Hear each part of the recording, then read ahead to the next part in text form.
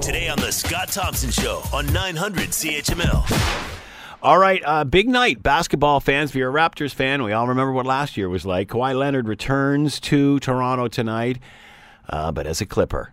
And lots of events going around the city. It's a big deal.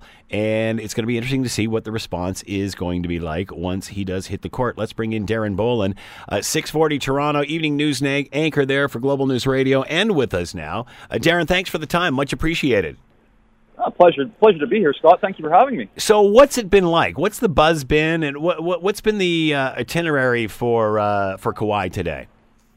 Well, in true teasing fashion, he was a little late getting things started. There was a media availability prior to the Clippers shoot-around this morning, just after 11 o'clock. That didn't get started until just before 11 o'clock. We're meant to be there for 10:30, and Kawhi, of course, he's a champion. He can take his time walking through. But once he got up to the podium, once he got in front of the cameras, it was the same Kawhi as we've always known. Straight, short to the point, but very, very, very humbled and very happy to be back in Toronto. And I got to tell you, the guy's pretty eager. For a guy that you don't see a lot of emotion from, he's pretty eager to get that ring on his finger. That's going to be an amazing scenario. Talk about that. It's happening before game time tonight. So prior to tip-off tonight, 7 o'clock tip-off start. The gates open here at Scotiabank Arena at 6 o'clock. It's 6:45, though.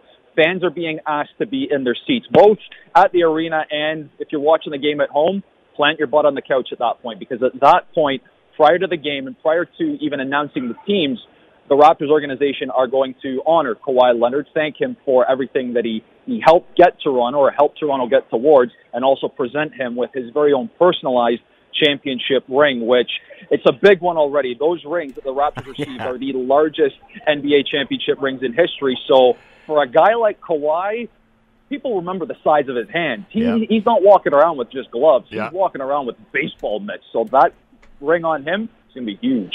You know, it's we remember when the rings were unveiled way back when and the rest of the team got theirs, all the chatter about the ring. Do you think that's going to happen again tonight? What do you think his expression's going to be when he gets that rock on his hand?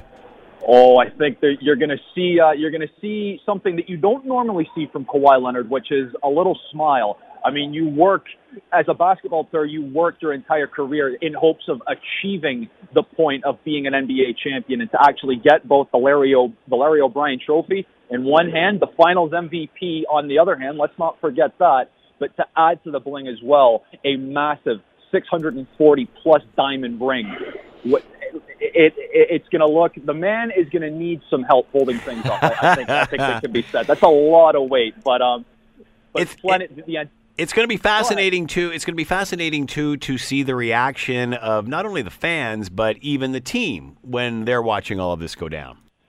Yeah, and I mean, in previous conversations, kind of leading up to tonight, the Raptors team as a whole, a few players that I've spoken to, it's essentially just been the case of it's going to be a great 5 minutes before the game, but once that whistle goes and the ball gets tipped off, all bets are off and it's back to business, and that's something that both the Raptors and Kawhi both know. And Kawhi himself said in the morning shoot-around that it's going to be great to get the ring, but at the end of the day, I'm not here to reminisce. I'm not here to look back on good times.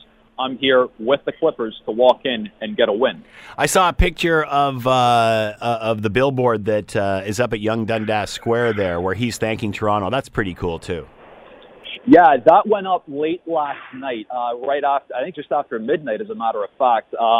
Sort of a part of the ad campaign from New Balance, and it works hand in hand with Kawhi coming back. But I think with Kawhi being a man of few words, he does need at times someone else to speak those words for him. So having the shoe sponsor in New Balance putting that out, and I think that's from Kawhi, from his heart, saying, you know, thank you very much for everything that you've given me. Because lest we forget, before he stepped onto the court in Toronto last season, Kawhi hadn't played a game of basketball in almost 2 seasons. Yeah. Almost 2 years.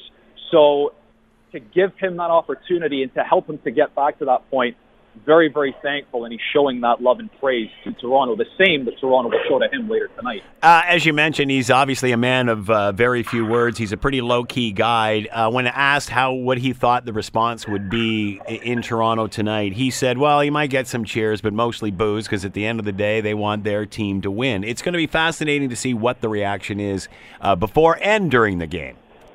Yeah, and I mean, even with Kawhi, I don't really know what I was expecting. I was sort of expecting maybe a joke, and perhaps, you know, as a Toronto fan and as a Kawhi fan in general, I was sort of hoping for an elusive aha, but unfortunately, we haven't gotten one of those yet. I am not putting a stamp on it to say that one won't happen tonight, but it's going to be a great night overall. I think both for Raptors fans, Clippers fans, and basketball fans overall, because it's just going to be one big night of love and appreciation. Want to make a prediction for the outcome of this game?